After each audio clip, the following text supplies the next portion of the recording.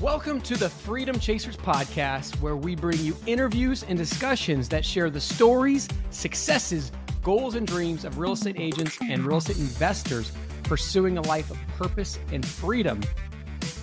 Today we are here with Darren Carey. He is with the Dayton Capital Partners Group in Dayton, Ohio. And we'd love to just kick this off with a story. Darren, could you please tell us about one of the craziest real estate stories or transactions you have ever faced? Oh, there's so many crazy ones. You want a nice, easy, simple one, or just the total insanity? Total insanity. Total insanity. All right, so how about a hoarder house? Oh, yeah, we love those. So we found a property that actually my property manager sent it to me. The lady's daughter had called 6 different real estate agents trying to get the property listed. And as soon as the agents saw the property, they refused to list it. No. Because it was that bad. So the 6th agent also happened to be my property manager, and they told him, just call me. So we, of course, being the investor, we went and looked at it. And when we opened the door, you could not step into the door without stepping onto stuff. So in order to get past that, I literally had to crawl over this mound of stuff up to the ceiling. There was about 4 feet between the mound of stuff and the ceiling that I could crawl through to get in and look through the rest of the house. So we found out later that the lady's sister was living next door, and she'd been getting her water from water jugs from next door. So we found like literally a washer and dryer box that from putting appliances into a new property. We took those over there and literally filled those up just with milk jugs. Brought in, it took 5.5 20-yard dumpsters just to get the stuff out of there before we even started demo. You know, and it's funny, we found the refrigerator. Of course, you never want to open the refrigerator, right? Found the Yeah, refrigerator. Rookie mistake opening the fridge, that's for sure. Right. So we touched the refrigerator and the door literally fell off because the hinges were rusted through. Oh God! And what was the smell like? There was no smell at all. Oh, okay. We found like cans of tuna on top of the refrigerator that rattled when you shook them. Oh wow! Because they were dried out. As we got it out, we started testing systems and things like that. We called the water department to turn the water on. They did not have a record of the count existing at all. So this lady had lived there for nearly 20 years without water service. What? Yeah, it was kind of crazy. There was a hole in a roof that they'd had kind of patched, and as we dug down to the bottom, we found books and papers like that were literally composted. I was about to say, what were they using, a chamber pot or something? Like, what was their use? What was their bathroom if they had no water for 20 years? That's crazy. I'm not sure. They could get to a toilet in there, or she used the water jugs to flush that, or if she walks next door to her sister's house. We're not sure, but she lived and slept there in the house. So that one was kind of crazy. We cleaned it up. We found some interesting stuff as we cleaned it out. I found some silver coins and things like that. But a bunch of the things that would have been really cool, like the grandfather clock and stuff like that, there was so much water damage, you just couldn't do anything with them. But we did get the house. We got it all cleaned out, got all the demo done. And by that time, I was, hitting the point, and we'll go back to that later, is I had 8 different rehabs going on at the same time in 8 different directions. And this was one of the furthest ones out. So I was like, all right, I got to slow down. I'm taking the 2 furthest houses and I'm selling them as is. And then sold them to other investors. And he finished it off and, made some good money at it, and it was all good. But that one was just, a little bit nuts. How'd you work out a purchase price on that one? Basically, because there was Medicaid involved on it, we got it for roughly what the mortgage balance was and the back taxes.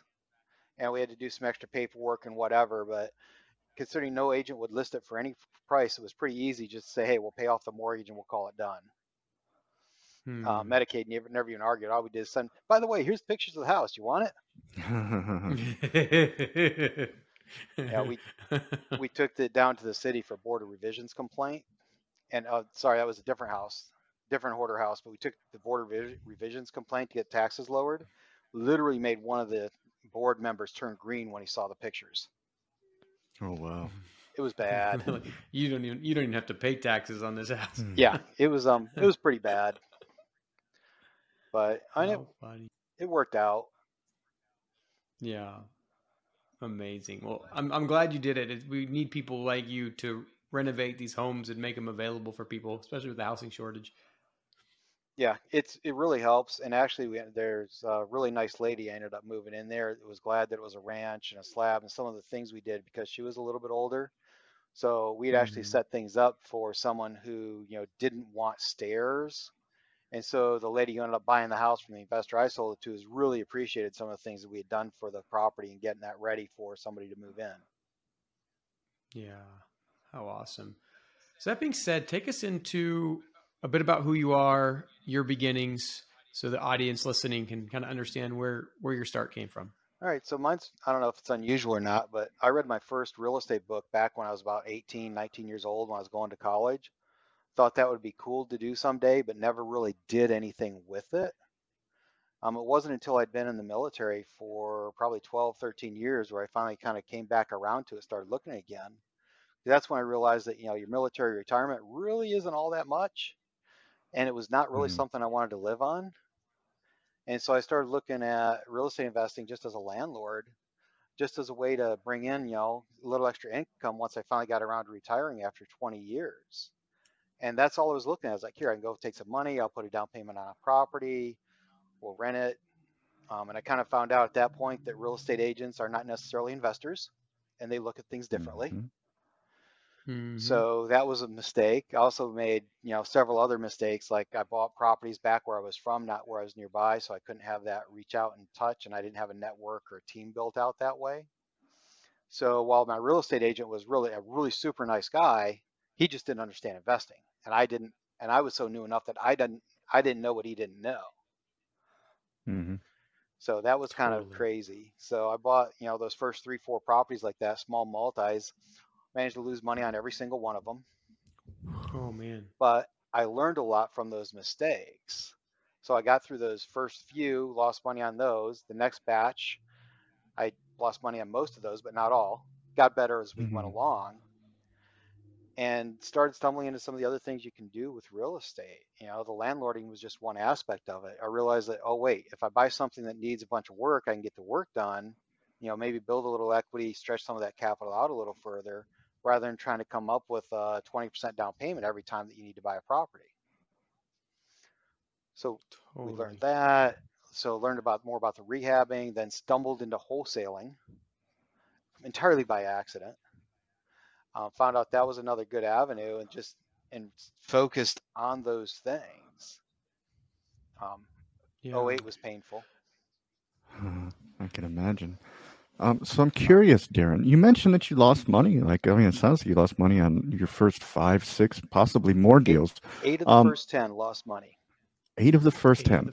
So obviously that is a tremendous challenge to overcome. What did you do? What kept you going as you continued to lose money? Where was the light at the end of the tunnel, so to speak? Well, I knew other people out there making money at it. So I just I looked in the mirror and realized, okay, what am I doing wrong? What am I screwing up? It's, was it the house? Was it the deal? Was it my execution of the deal? And really what it came down to is one of the very important lessons I learned on one of those first 3 houses is when the seller tells you that it's been a very low maintenance house for the entire 20 years that he's owned it, that means the house needs everything. Yeah, that means he hasn't done anything for 20 years. Right. But I was the young new kid. I had no idea. I didn't know that. And my real estate agent was an agent, not an investor. So he didn't know that. So he didn't know to tell me. And so I ended up overpaying for those properties because I was military and moving around, I was looking for things that were going to be low maintenance, kind of a little bit easier. And unfortunately, that led me into the properties that had low maintenance for long periods of time and just needed everything. Totally. So as we figured that out and got better, actually I started going to the real estate investor associations after that, the local ones, and started learning a lot more from other people and learning how clueless I was when I started, because 2 books from Barnes and Noble wasn't really much of an education to start with. Totally.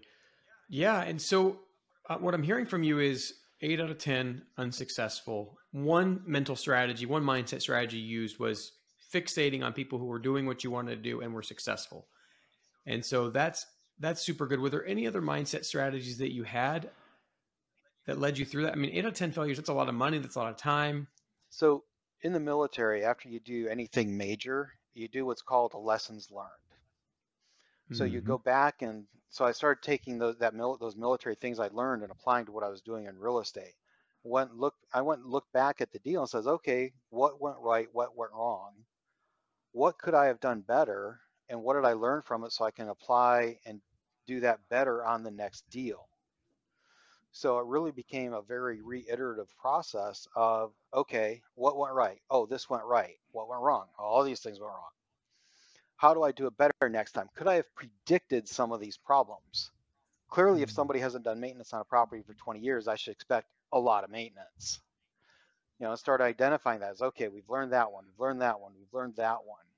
Unfortunately for me, I learned a lot of them on my own doing it the hard way because I didn't even know, like, investor trainings or real estate investor associations. I didn't know they existed. So I was kind of, I was stuck with Barnes and Noble. Amazon didn't even exist yet, let alone podcasts.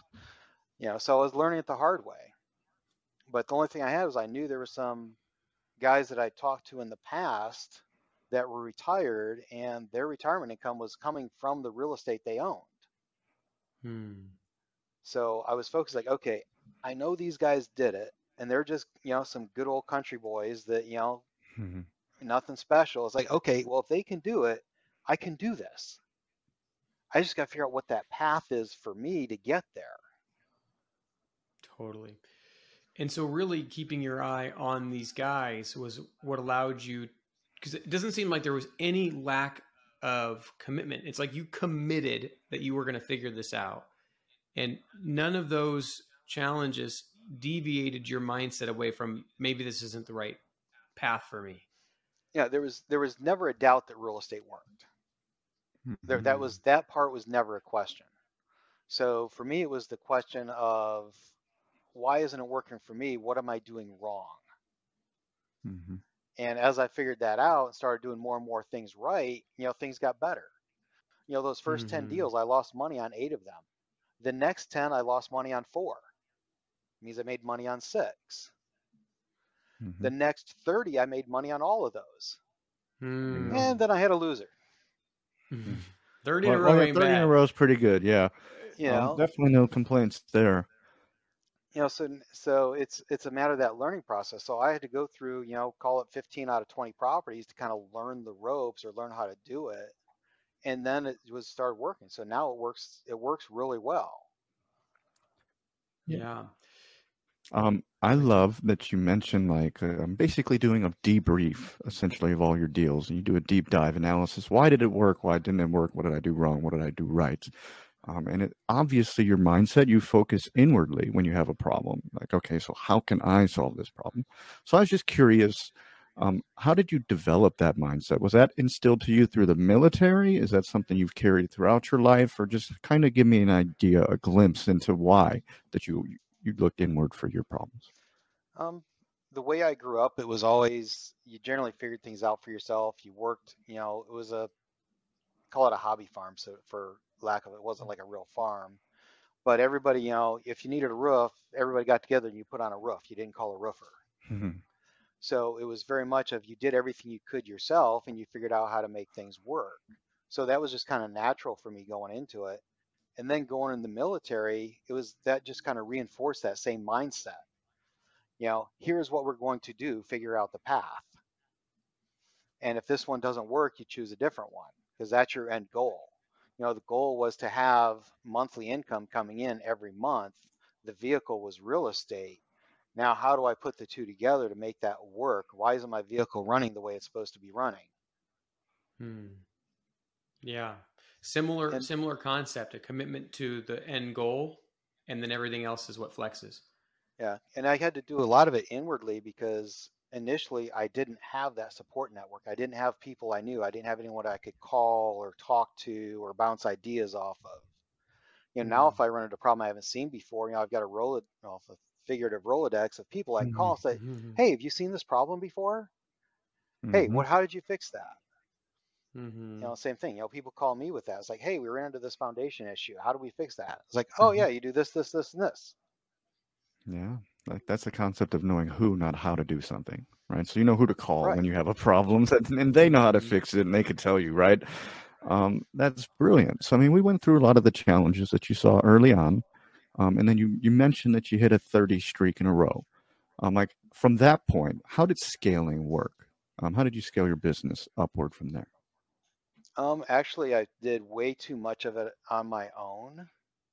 So we got up to the point where right before '08, I had 84 doors, which Wow. considering I had started in '02 with my first door, that's 6 years. That's pretty good. Mm-hmm. It's Considering I lost really money good. and had to go backwards on a few of those. But when '08 hit, even though most of us saw that coming as far as it was going to be a dip, it was going to happen and all that stuff, we were all right about that. But where I was extremely wrong was how bad it was going to be and how long it was going to last. I figured it's going to dip, it's going to drop a little bit, 6, 8, 9 months, we'll be back to chugging along, everything will be good. Because I didn't have that experience level to look back more than those few years that I'd been in the business. And when '08 hit, if you remember back then, everything was, hey, maximize your ROI, leverage as much as you can, high debt, high cash on cash returns, and me not knowing any better, I followed that formula. Well, when '08 hit, I mean, everything crashed and imploded. I've still got, scars from that because I tried struggling through for the next few years to the point where in 2012, I finally had to file bankruptcy because there was just no way out Mm. because all that debt, all that leverage on there just weighing down and there was just no way to get rid of it. There was no way out. So literally in 2012, I had to start over again from zero. Mm. And so what did I do in 12? I went back to that military training, that lessons learned. It's like, okay, what did I do right? What did I do wrong? Well, wrong was leverage everything to the hilt. Mm-hmm. And it's like, okay, well, how do I fix that? How do I do better going forward? So we went forward there and we built a very solid base of properties with lots of equity, low leverage, low interest rates. My cash returns a lot lower than it could be, but on the other hand, if there's another crash, I'll be just fine. If Mm-hmm. things dip, if I have a vacancy, I don't have to stress over it because that mortgage payment, yeah, I got a mortgage payment that's kind of small, and I Mm-hmm. got lots of reserves now. Back in '08, I had reserves, but after 6, 8 months, they were gone. Mm-hmm. So 6 or 8 months, I mean, there's a lot of people that advise people that 6 or 8 months is plenty. Now that you've been through that sort of downturn, what would you think is an appropriate level of reserves? It depends on where you are leverage. If you're highly leveraged, I would put at least 12 to 18 months Mm-hmm. because if you hit that downturn, so we also had, during that downturn, we also had several major employers in the area shut down and move. Some shut down entirely. GM shut down. There goes some of my tenants. Okay, now all of a sudden the prices went down. I can't take the properties that used to have equity. Now they don't have any equity. Now they're upside down. I can't sell them. I can't borrow against them, but I got to turn this unit. So you get into that catch 22. Well, wait, I need money to do this. I can't have money. I don't have equity. And that's where everything kind of imploded. So that because I was high leverage, the amount of reserves I have wasn't adequate for that kind of scenario. You know, now I have Yeah. reserves and I have a lot more reserves than that, but proportionally my reserves are a lot higher now because my monthly debt and obligations are much, much lower than they were then. Totally. And so just to define this for the audience, when you say highly leveraged, will you kind of define that as far as, are you thinking of that as a percentage of like loan to value? How are Yeah. you thinking about your leverage? I was looking at loan to value. So, 80, 90%, I see people doing that all the time now. It makes me twitch. Um, Mm-hmm. as I saw the recession coming up, I was figuring, I'm good. I'm 70, 75%. No worries. Everything drops 10, 15%. I'm still fine. Except things dropped 50 and 60 and 70%. Mm-hmm. So you've got to balance that out. If right now, if everything drops by 20 or 30%, I don't care. I'll just go buy more houses. Back then, everything dropped by 20, 30%. Even based on the leverage I had, I was kind of stuck. I could sell a house, break even, pay off the mortgage. Without a tenant, you don't have cash flow. You still have that mortgage debt to pay. So I'd kind of backed myself up into a corner. The only way that method would succeed is if the market kept increasing. Mm-hmm. And as soon as it didn't, it imploded. And it imploded on a lot of people. Totally. Yeah. And I just came in the game right after that implosion. So I was very fortunate with timing, but it's just so good to hear because there's a lot of people like me that either are younger or are getting in the game later that they're listening to the same things people are saying. Take on as much debt as you possibly can, leverage, and it's scary. Yeah. What happens when, your major employer in the area shuts down and all of a sudden your tenants can't pay? Mm-hmm. I see people that struggle because they have to collect the rent on the first of the month before they make their mortgage payment before it's late on the 15th. Okay, that's wrong. You should not be in that position. You should be able to collect your rent. I've already paid my mortgages for the 1st of July. The few I have, I've already paid them. They're set up on auto pay. They just go. I'm not worried about collecting the rent. Back in '08, I was in that boat where I had some reserves, but if all my rent didn't come in, I was going to be in trouble. And some of my extra reserves were all on credit cards. The excess reserves that I had that I wasn't using, guess what else they did in '08? They shut down everybody's credit lines. Mm-hmm. So I thought I had, hey, I've got, 30,000 in reserves because I got these, credit lines on my credit cards. And all of a sudden they say, hey, by the way, yeah, we're cutting your credit card limit down to your balance. Mm-hmm. Everyone who listens to our show knows Tim and I are passionate about obtaining financial freedom through real estate investing. We also know that everyone's situations and goals are different, and while there are programs out there that show you a path to financial freedom, many of these programs are just too cookie cutter and don't take your personality, situation, and desired outcome into account. Think about the number of times that you've watched a guru online and tried to do the exact same thing as they did, but had nowhere near the same results. You are not alone. When I got started, I was continually paying for courses and getting only partial results until I discovered the path that made sense for me. The results prove this out. Most online course creators have let us in on their dirty secrets that 90 to 95% of their students never complete their course and achieve their desired outcome. This is not something that we're okay with. The benefit of working with Tim and I is that we are interviewing between 5 and 20 people every single week. We have accumulated hundreds of seven-figure strategies and got an inside scoop from these successful entrepreneurs. We're able to work with you to pick the strategy that will best fit and then help you create the custom plan to take you quickly into financial freedom. As a former math teacher, I always taught my students that the fastest way between 2 points is a straight line. If you want to get rid of the many curves in the road that can make the journey longer and more costly, then go to coaching.freedomchaserspodcast.com and book a call with us, and let's get you on a straight line path to freedom. Yeah. Such a great thing to think about. Just like how, reconsidering how secure are things like your equity lines of credit, your credit cards, et cetera, and maybe limiting your reserves to what you currently have cash in the bank. Yeah. I knew guys back then that started tapping out their credit lines, all their cash advances, just because they were afraid the credit line would get cut. And they felt it was better to pay the interest and have the money in the bank where they could access it if they needed it, than it was to let it be at the whims of whatever bank they had a credit card from. Mm-hmm. Yeah. And another point too might be making sure that your equity line isn't callable. I've heard of people that had callable equity lines, so they pulled the money out and then they called and they couldn't pay it. Yep. And they lost a lot. Actually, I know a guy that just had that just happen this past month. Oh, geez. $100,000 equity line. He had 60,000 against it. And they said, hey, by the way, you have till the end of the month to pay that off. Oof. Yeah, I was about to say, I've been reading articles that they're starting to reduce lines of credit, and they're starting to do that right now. So not necessarily an echo of 2008, but I mean, it's certainly something to keep an eye on. Yeah, and the thing about it, how does that impact you? Mm-hmm. In his case, it was easy enough for him. He just took and refied the property. It wasn't a big deal. He had the credit and the cash flow, everything else to do that. But somebody doesn't always have that option, especially if you get to the point where if you're highly leveraged, your debt to income ratio goes out of whack, and all of a sudden, the banks won't touch you. Mm-hmm. Now you're limited to your DSCR and BRRRR type loans, which weren't available in '08. But those have a higher interest rate. And as the markets change, you're going to see the terms on those change. So you can't assume those terms will be the same today as they are 6 months from now, just like they weren't the same as they were 6 months ago. 100%.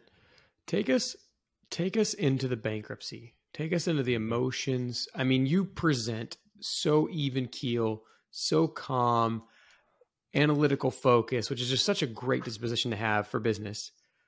But surely going through a bankruptcy had to have been have some emotions and things. What was it like to go through? How'd you keep yourself balanced? So hindsight, the logical side, I should have filed bankruptcy about 2 years sooner than I did. But I was doing everything, the honor, the integrity of meeting your obligations, doing what you did. I was doing everything I possibly could to pay back everything that I had borrowed and get everything squared away and doing everything I'd signed up to do. In 2012, one of the banks had gotten a judgment and they reached into my checking account and pulled out all the money that was in there. And all of a sudden I had 3 weeks where I still had to buy groceries for the kids. Oh no. So, fortunately, garage sale took care of that, but that was the sign where it's all right, well, this has got to end. I can't let them do that again next month. So that's forced me into filing. And honestly, filing it messed me up for a while. It really did.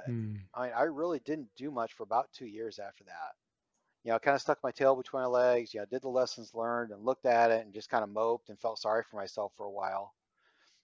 And I took that time. I did manage to pay off. I paid off all the private lenders I had. So even though I had filed bankruptcy and they were included in it, all the private lenders got paid back in full. So we took care of that. Credit card companies, not so much. But I took that time to kind of refocus. Probably that first year really was just feeling sorry for myself. I didn't do much, didn't even do much studying, reading, or anything else like that, and just kind of moped, so to speak. And then kind of started reviewing and looking at, okay, time to dig out of your hole here, go face the world and look at it, go, okay, what did I do right? What did I do wrong? How do I not do that again? Well, very clearly the high leverage was a very large factor. That was, pretty much leverage was the whole factor. There were some mistakes in there, real estate mistakes in there, but they could have been overcome had I not been over leveraged. So it's a matter of, okay, so I've got a bankruptcy in my record. Banks are, I'm untouchable. So that forces me to be very creative. Up until that point, I thought being creative was getting a seller second for 10%, so your down payment was half. Okay. So it really forced me to be creative. It also forced me to look at other opportunities because up until then, I'd really focused on being just a landlord. It's all about cash flow. And one of the things, because of that focus, I was very restricted in how much I could do because I was always running out of capital.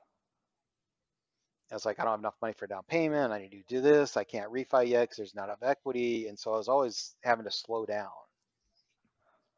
So at that point, I'd come across, people that were talking about, flipping houses. And I started looking like, well, how do you flip a house? It's like, oh, it's just, buy it, fix it, and sell it instead of refinancing it. Oh, okay, well, we can do that. And started, looking at how to do that. And because I was so broke, I did a lot of the work myself. I knew how to do it. I grew up out in the country. We did everything ourselves. Okay. So those first properties, we're in there, dusty and dirty and covered in paint and doing as much as we can because every buck I saved on the rehab was a buck I could put in my pocket. Now I've got my wife is in there doing that with me at the same time.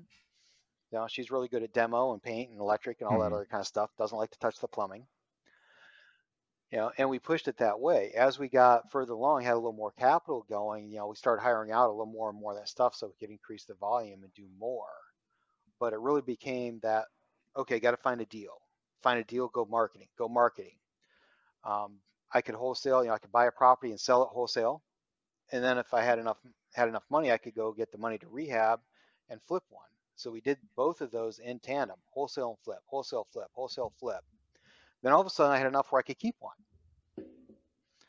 So I managed to keep another rental property. This one we kept free and clear this time. We just started going through that cycle and start building it up. And at one point, like I mentioned earlier, we got to the point where we had 8 rehabs going on, 8 different directions from our house. And some of them were 35, 40 minutes away because that was where we found the deal. And we'd been working 12, 14, 16-hour days for 2.5, 3 years at that point. It's like, all right, we got to slow this down a little bit. This is getting crazy. We're burning ourselves out. A good dinner was a $5 Subway. So we started looking like, all right, let's slow down some of these projects. We sold off those that were the furthest distance from us to give us a little bit of a time back. But we started shifting away from that mode of trading the dollars for the hours for the dollars, and started becoming more investors. Say, okay, how can we invest in this? That's when I started doing a little bit of private lending for some other investors, letting them out there do the work. Like the one I mentioned, the hoarder house, I sold that on payments to the guy. So we did it that way. So I funded that part of it for him, and then kept it growing from that aspect of starting to shrink down the number of rehabs we're doing to the point where now we just do and I just finished one. I'm closing on it on Tuesday for the sale, and start focusing on less on the dollars, hours for dollars, but how can I get a better return on the time invested as opposed to just the equivalent of a wage, even though I was self-employed. And started focusing on that. How can I leverage the skills that I have and the knowledge I have? And that kind of led me into that private lending space. Such a great transition, because essentially several of my mentors talk about it's way better to be the bank than to be anything else. That's why they have the big buildings. And then that's why, they're not doing any of the real work on the properties. So you get all your time back and you get all these huge returns, let everybody else kind of struggle through. So it's super cool that you made that transition. I have a unique question. Go ahead. And before you shift questions, the good thing about it is because I've been there, I've done the demos, the rehabs, been covered in paint. As I'm lending these guys, I can help them through that process. Totally. I know what the hurdles are when they're doing that initial purchase and the scope of work. I can help them through the scope of work, make sure, hey, you got the right numbers on here. You're doing the right things. You're doing the right level of rehab, to help them succeed in the process. Because honestly, I'm in this as a lender because I just want to collect some interest, which gives me a great return on my time expended. But I want them to make the bulk of the money because they're out there doing all the work. Totally. I just want to make sure I get paid back. Exactly. Yeah, that's phenomenal. Plus, like you said, you can help them. Number one. Number two, if it's a good deal or not. So if your money's going to return, or if they fail because it's just too hard of a job, you could take over and still make money on the deal. Yeah, super killer. I have kind of an off the cuff question, because I have so many people that I talk to that don't get started because fear of failure. And one of the biggest fears I think people have is losing it all. And so let's do a would you rather question. Would you rather A, never start and not face the bankruptcy, or would you rather do it all over again, face the bankruptcy, and end up where you are today? I would do it all over again it's just because had I never started, I would have never ended up where I am today. I'd be just another retired military guy that works for a government contractor, going to the base, working a job, doing 60, 70 hours a week that you don't really like. Now I still maybe do 60, 70 hours a week, but at least I like it. Yeah. I'm enjoying it. It's a lot of fun what we do. It's fun seeing other people succeed, and helping them along in their journey. However, I try to do a little bit smarter this time, thus, having to start over after bankruptcy, position yourself so you don't go there again. The one thing that you can do differently now that I wasn't aware of is there's a lot of support networks out there, just like, podcasts and Bigger Pockets and websites and local real estate investor associations. And there's meetups and all kinds of places where you meet other real estate investors and learn from the mistakes they've made. Try to avoid some of those yourself. You're going to make some of them yourself because human nature, you're going to do it anyway because it'll be different for you. Totally. But if you can avoid some of those big ones, it's time well spent. Yeah. Absolutely, 100%. I'm curious, Darren, as you transitioned from being an investor yourself to a hard money lender, how did your role as an underwriter change? Well, initially, as I started doing it, was more just as I was doing a little private lending just for Mm-hmm. me. And then I was doing, because I had more people than I had money, I started doing like the traditional mortgage broker kind of a Mm-hmm. deal. And I wasn't the underwriter. Okay. So other people for the brokering, the other companies, they're doing the underwriting and approving the deal. But I watched what they did and I learned from what they were doing. Then I balanced that off with my experience and deals they wouldn't do that I knew were still good deals Mm-hmm. because I knew what I was doing, I would do as the private lender. And we kept it growing that way. Gradually, other people started seeing what we were doing, and I had people with IRAs and 401ks started reaching out to me and saying, "Hey, I've got this money sitting in an IRA. Can you get it out there for me into a loan?" Because they didn't want to deal with that front end. Is it a good deal? What's the scope of work? Dealing with the paperwork and vetting the borrower and everything else. And so I started, rather than brokering for companies, I started doing the deals for other people. And then I gradually shifted that to point where I don't even do the deals for other people. I just close on all the deals and I just simply sell them the notes on the backside. So they can collect the interest, but I'm doing all that front end work. I take care of all the servicing. So they can be, very much passive. All they have to do is say, "Oh yeah, I like this one over here and I want to put 50K on it." And boom, they get that. They start collecting interest and it's very simple for them. And so that model's turned out to be kind of where I've kind of grown or developed into based on, my experience coming up through the hard way, getting the scars, school of hard knocks and everything else, building that skill set and that experience to having other people trust me enough that they will buy notes that I've originated because I say they're a good note. Yeah, that's fantastic. 100%. So you had mentioned on our before call interview a strategy that you do. So it's kind of like wholesaling as well as hard money lending. Can we kind of get into that? Because you mentioned you were kind of double dipping, and I just think it's a tremendous strategy, and I just love to hear a little bit more about it.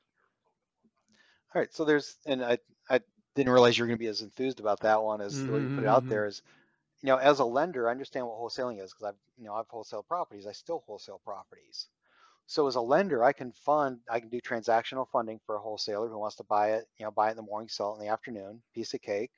But because I understand wholesaling, that end buyer doesn't have to be a cash buyer. I can do the loan for that end buyer. So even though it's a wholesale deal coming in, even if they're signing a contract, so what? I can still fund the deal, not a big deal, as long as I have a clear path of I know where it started and where it's coming through. So I can do transactional funding for someone who needs to do double close. I can also fund that end buyer, but I also get people that are calling me with properties they want to sell. Hey, do you want to buy this property? And it's a heavy rehab. I don't want to deal with a heavy rehab. I'm too busy. I don't want to do that. But I can match them up with one of my borrowers. Say, oh, it's a heavy rehab. Oh yeah, call so and so over here. He'll buy it from you if the numbers work, and then he'll call me up for the funding. And that way, I don't have to be in the middle. You guys can work out your deal, and I'll just fund it. That's brilliant. And then essentially, your funding comes from people that that want to invest money in the deals that you're connecting with people. Yeah, they expand out what I have available because I'm one guy. I've only got this one pool of money that's mine, and everybody always wants more money than what you have. So I'm able to expand that out by helping other people who don't have the time or the experience or just simply don't want to be on that front end. One of the first guys that approached me about that, he literally says, "I am tired of these knucklehead wannabes calling me on a Friday night at 10 p.m. talking about borrowing money because they've heard I'm a private lender. I don't want anybody to know I'm a private lender. You be the front end for me. You take care of it. You know what you're doing. I just want to get the note on the backside and collect the interest in my IRA." And that was kind of the genesis for how we ended up using the model that we use now, was just that one frustrated real estate investor REIA member. And because some knucklehead called him on a Friday night at 10 p.m. and wanted to talk about a loan. That's so cool. And then it's evolved in this whole business. Yeah. Yeah. And I really wanted to highlight something you said too. You said when you find a good deal, all you have to do is look at your hard money borrower list and look at the person that hasn't borrowed in a while, and that person is a very likely buyer. Mm-hmm. And I just think that's such a brilliant Yeah. strategy. I'm just kudos to you. What's You're the first person I've heard that's mm-hmm. doing that. So I mean, it's unique, and it's very creative. Well, it's nice that, you know, we're small enough that I know all my borrowers. I know their stories, I know their experience level, I know what they've done right, what they've done wrong, what they're trying to do and where they're trying to go.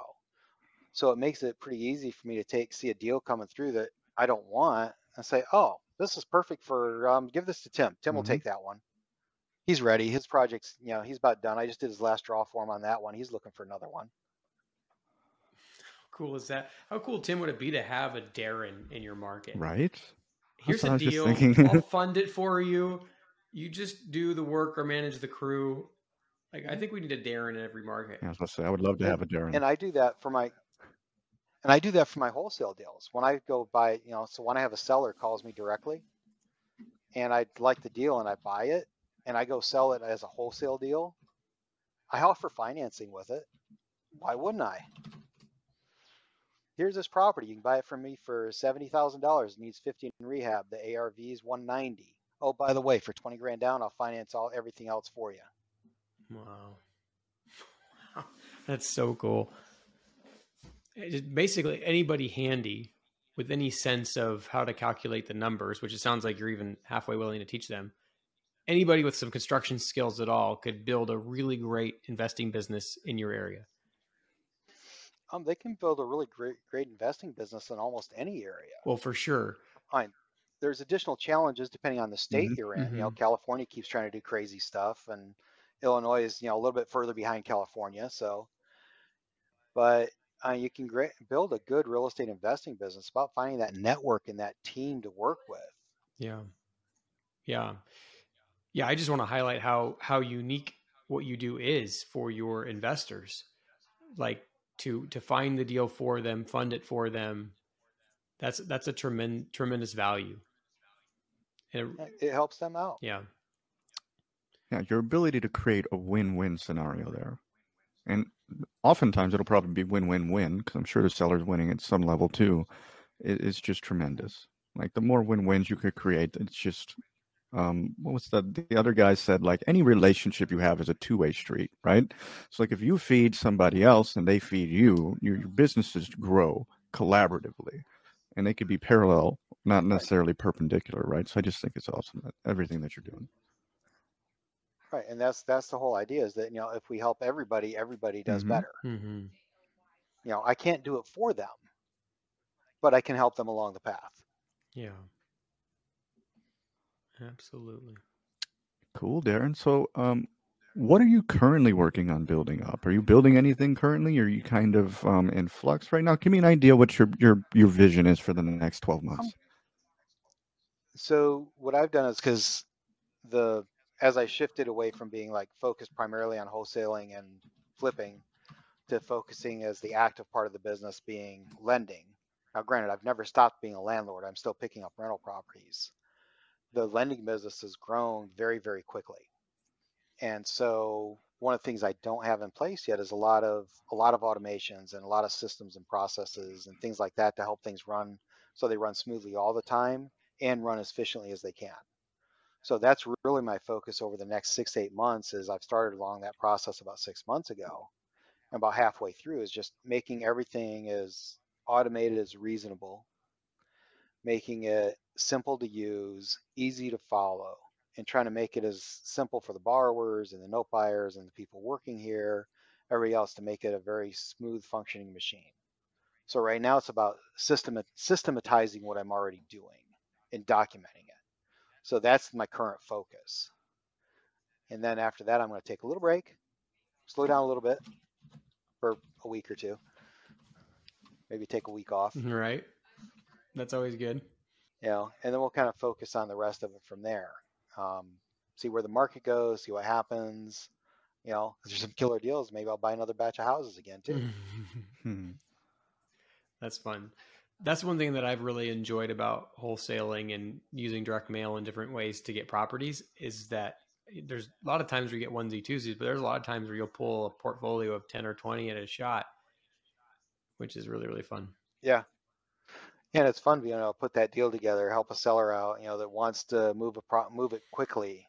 Because every time I look at one where I'm talking direct to the seller, I look like, listen, you could list it and get X, roughly, or I can buy it from you cash and you're going to get Y, which is lower than X, but it's fast, it's easy, and as long as title's clear, we can close it next week. Oh, by the way, my wife's a broker. If you want to list it, we'll have her do that for you. Yeah, totally. Exactly. Give them all the options. Right. I'm very straight up for them, But, the good thing, though, is like for me as a wholesaler, I'm always closing on every deal. So I'm not worried about having to assign contracts or deals falling through. So I can talk directly to people and make the promise. Yeah, here you go. I'm going to give you X dollars for this property. We can close. Today's Friday. As long as title's clear, we can close next Friday. If that works for you, if you need a little longer, we can go a little longer. No problem. I signed up the last one I wholesaled. I signed the purchase agreement right around Christmas time, somewhere over that Christmas break time frame, with a closing date of March 30th. So 3 months, because that's what the seller needed. Exactly. Yeah. Now it worked out in my favor because in 3 months the property value went up. It's a good time to hold for 3 months. So it didn't hurt my feelings much. But I did that solely to help the seller because that's what he needed. Yeah. He had some family stuff to take care of. There was a family member in there that had some obligations. They had to get them moved and, all kinds of other things that had to happen. And he was comfortable just making sure that he just wanted the deal done. It wanted it locked up, knowing that someone would close on it, not have to worry about things. And that's kind of what I gave him. Here's your simple answer. When do you want to close it? March 30th. Okay, March 30th it is. And so that's what we did. And we've done that for other people too, where we bought one where the agreement was she would sell us the house at X, but she wasn't going to move out until she had found the house she wanted to move into because she was living there. So we had it under contract for, I don't know, 2 to 4 months. I don't remember exactly how long, while she went out and found the place she wanted to live and closed on that one. And then we closed them both on the same day so that she could use the money from the house sale as a down payment on her new purchase. Yeah. Super cool.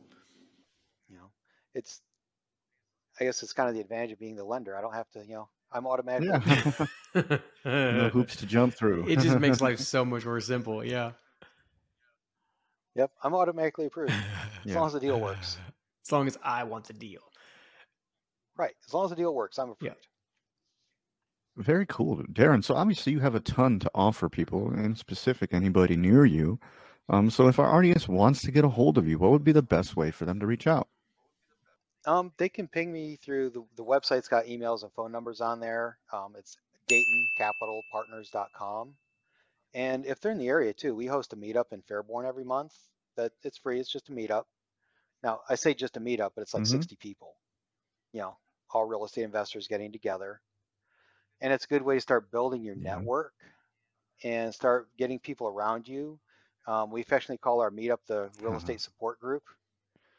Because some days you're going in there, you really need a little bit of support, some friends, backing up that, hey, this is really working, you're really going the right direction. And yes, that's a speed bump, and we've been there, done that. So it's really good to have those people around you that are helping you through those little trouble patches, and then patting you on the back when something goes well too. It's always great to hear somebody else, hey, guess what? I did this great deal. So that part's fun too. So, but yeah, hit me through the website. The phone number is 937-458-3303. Website's got the phone number, it's got emails, everything else. So that's an easy way to do it. Beautiful. So we try to make it easy. All right. Absolutely fantastic. So anybody listening, obviously you know how to get in touch with Darren now. Yeah, and I think it's pretty cool because you have these couple different avenues where essentially people can lend with you, they can buy from you, they can do all these different paths. So, I mean, it's just, obviously it's great to reach out. So, I mean, people that have extra money that they want to get placed and then people that are looking for deals. And do you facilitate lending in other areas or just the lending is only in your area too? So technically I can lend in 39 or 40 different states like that. Most of what we do is call it within about 3 hours of the Dayton area, but primarily because that's where everybody is that I know. So that's my network. But we've closed deals in Georgia, Florida, Tennessee. We're growing a real estate rental program through a network. So that's going out there. That's probably within 6 months, that'll be nationwide. Right now, it's just in several states. Wow. So that's happening. So really trying to focus on being that source, at least, especially on the funding side. It's like, here, if you need a real estate investor loan, go here. We've got the hard money. We've got private, through private funds. You can get a DSCR loan. You can get a Fannie Freddie loan if you want to go that route. But you've got one person who look at you and your deal and say, hey, based on what your profile is, based on you, you have this experience, this credit score, this down payment. Here's the best source of funds for you and your deal. And try to match them up with that right avenue as we drive them down there, rather than just, having one box that everybody, either you fit in the box or you don't. Absolutely. That makes sense. I mean, it's a more strategic approach. So Darren Carey, we want to sincerely thank you for coming on our show and giving us a glimpse of your life and your business. And everyone else out there chasing freedom, freedom is acquired one action at a time. If you do nothing else, just write down one action that you got from today. And if you're in the Ohio area or any of the other states you just mentioned, you might want to reach out to him about private lending, because he sounds like he has some pretty awesome programs. Make sure to implement it in the next 7 days and share it with somebody you know that can hold you accountable. And before you know it, you too will be living a life of freedom. Thank you again for tuning in to today's episode, and we'll catch you on the next one. Please like, comment, share, and subscribe. Engagement is like gold to us. We can't do what we're doing without it. Reviews and subscriptions, particularly on Apple, Spotify, and YouTube, are worth more than money. So please do what you can to support the show.